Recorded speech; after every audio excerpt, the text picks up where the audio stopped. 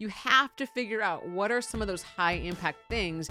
Maybe it's running a big meeting that has a ton of visibility and exposure. Maybe it's talking to a really, really high-powered client. Whatever it is, a piece of that work that's really important, we gotta figure out ways to be delegating that. Otherwise, we're gonna be creating this distance and this perception that I have to do all of these important things and my team members are only relegated to the things that I have deemed as insignificant.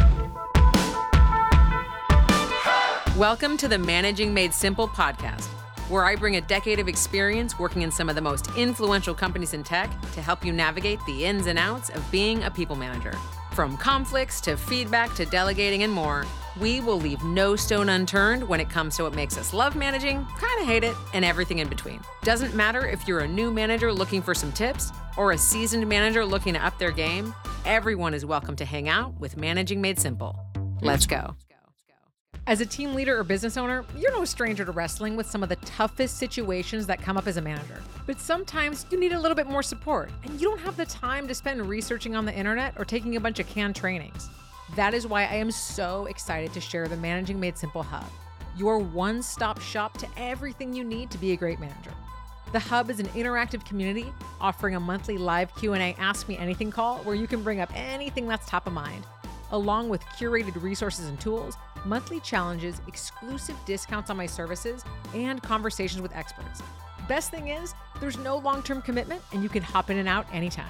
Sign up today at leahgarvin.com/hub, and I cannot wait to see you in our next live Q&A session. Welcome back to the show. Today, we're going to talk about all things delegating. And this came up recently in a workshop I was leading for a team in the tech industry, and they were wrestling with something I think all of us are struggling with right now, which is meetings overload. We're in meeting after meeting after meeting after meeting. And this was a group of managers that was talking about, how do we create more time for ourselves?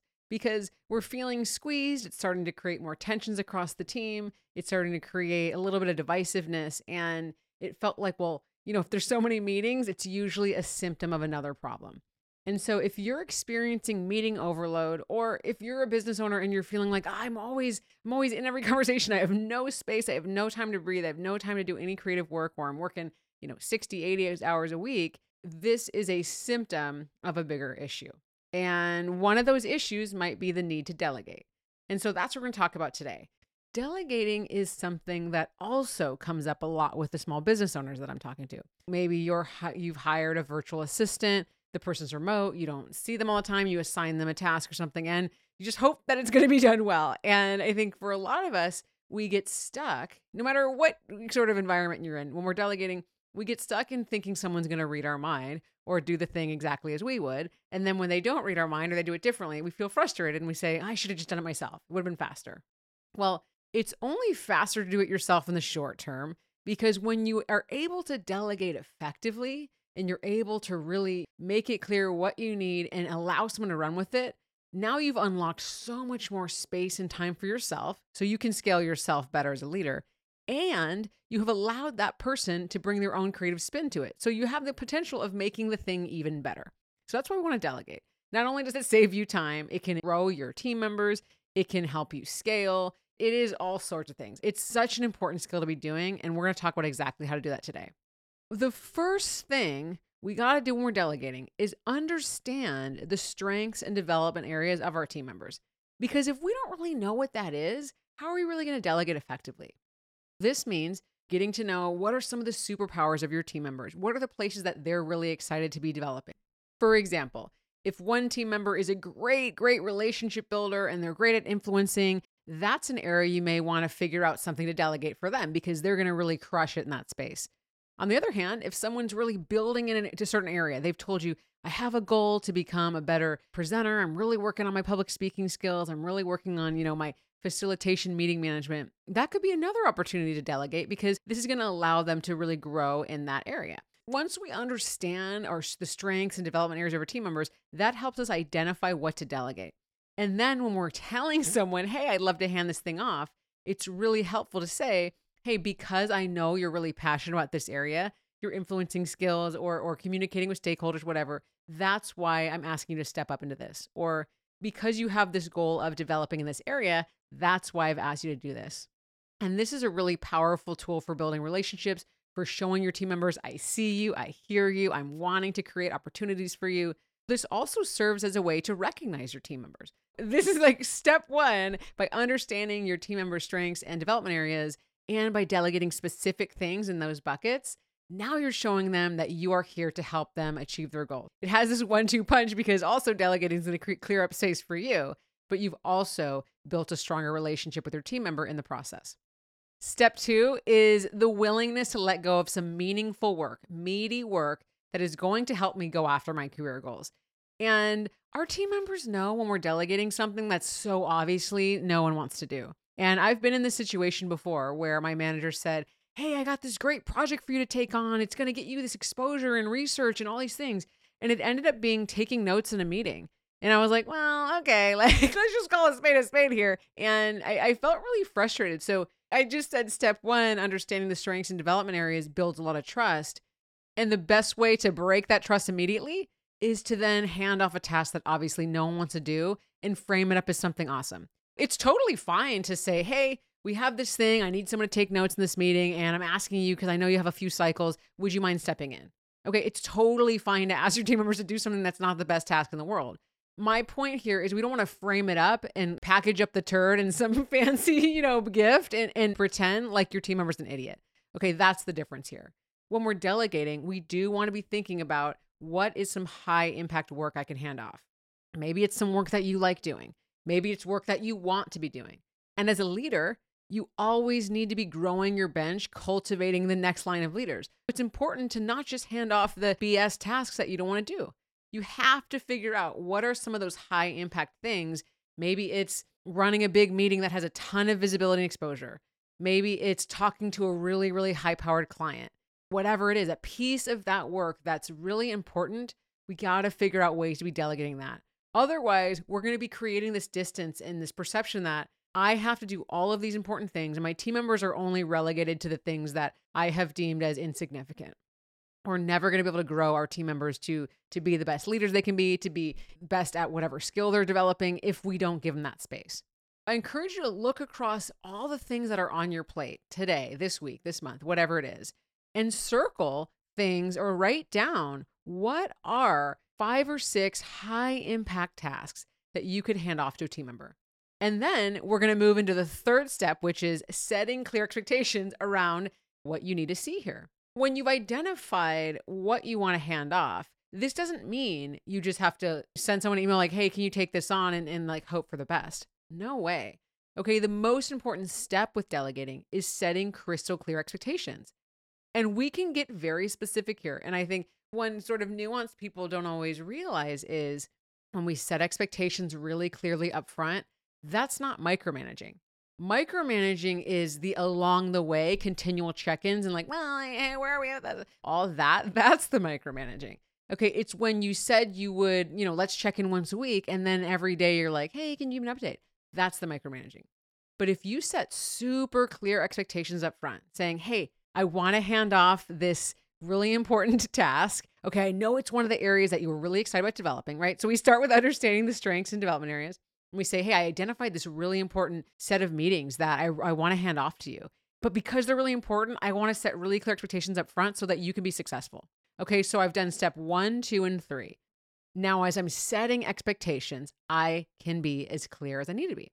For this set of meetings, it's really important to have content ready 2 days before. We got to send out the pre-read. It's an executive team or this client always asks to see this content early. So can we commit like, yes, we're going to get that done 2 days before. Then here's the structure of the meeting, how we want to run it. Okay, 1, 2, 3. Good. At the end, we want to capture actions. And then, for the first few meetings, let's touch base after and just check in on how it went and what adjustments we want to make.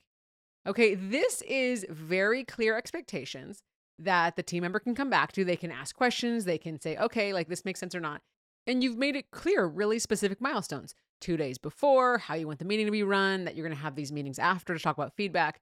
Now, if you want to check in and talk about feedback, it's not weird like, hey, I attended the meeting and now I just thought of something to say. You already set that up front. When we set clear expectations, we're not only saying around how we want that task to go and any specifics there. It's really important to also set expectations about checking in with the team, how you want to review things, where you want to be looped in, whatever. And that allows us to let go.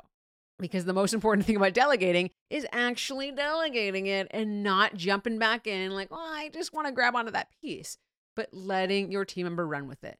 Because as I mentioned at the start of this episode, one of the biggest benefits of delegating is that your team member can do something maybe better than you ever would have, or differently, or more creatively, and you get new ideas into the ether. That is what we want to see. That's like the best scenario, that someone is like, oh, I took what we did here and I thought this could make it even better. And let's see about that. We are not able to ever get to that point if we're saying something has to be done exactly how we want it to be. So when we're setting clear expectations, we do want to leave a little bit of space for someone to bring their own spin to it. With the example of that meeting, once we have those check-ins after the meeting, as I said, so we're going to check in right after the meeting, talk about how it went. We can say, hey, any things we want to do differently? I'd love to hear your ideas here. We want to be asking our team members, showing them this is not just something that has to be run the way that I said. I want to hear from you. What ideas do you have? What suggestions do you have? In leaving that door open. Now, there's one more step here, especially if you have your own set of managers that you have to answer to. And I think one step that we often miss with delegating when we have our own management chain to lean into is that we got to be managing up and telling our own managers that we've delegated something. Because I've noticed in my experience, one of the times when I feel like I had a great thing that my manager handed off to me, but then they keep checking in on it, is when they're getting a lot of pressure from their own manager on what's the status of that thing. To avoid this, when you're ready to delegate something, hand something off, to tell your own manager that, hey, I have handed off this big thing. I've set the expectation that we're going to check in every Tuesday afternoon, and I will loop you in at that point. Because then you're not feeling the squeeze of, I have to check in on this thing that I was trying to delegate, but now I'm getting pressure to know what's going on with it. You've set the expectation with your own manager on what's going on with that. Managing up is a piece of delegating if we are really wanting to be able to let go and let that person run with something. And that is it. This is our secret to delegating effectively. We've got to understand those strengths and development areas for our team members and then link anything we're delegating to those so that they see this is a worthwhile thing to be taking on. I'm not just asked to be doing some extra stuff that I don't have time for, but this is really worth it. Then we have to be willing to let go of some high impact work. Okay, we cannot just delegate the things that nobody else wants to do. And last, we have to set clear expectations and let go. And when we have done those things, we start to see we have more time in our day. We can refocus our time into more high impact work, more growing the team, focusing on vision and strategy, because we've figured out exactly the things that we don't need to be doing. And because we've done that, we have elevated our team members to be stepping up as leaders. We're growing our bench. We are creating a leadership team that can be proactive and creative and take on big responsibilities. That's the ultimate goal, that you're growing a team that can help you scale. Because if you're feeling like, oh, I can't delegate because people aren't quite there yet, that's a signal for you to get your team members that support.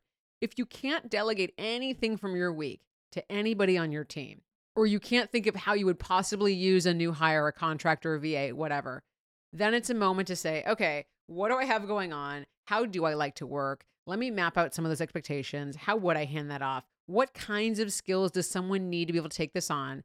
And then start figuring out how you're going to close those gaps. There is rarely a time when every single thing that we are doing in our day, in our week, in our jobs is exactly everything we should be doing. Right? There's always opportunities as we grow, as we learn, as we evolve to be handing things off. And in turn, we develop our teams and everybody wins. See you next time. That's all I have for today. Thank you so much for tuning in to the Managing Made Simple podcast, where my goal is to demystify the job of people management so that together we can make the workplace somewhere everyone can thrive.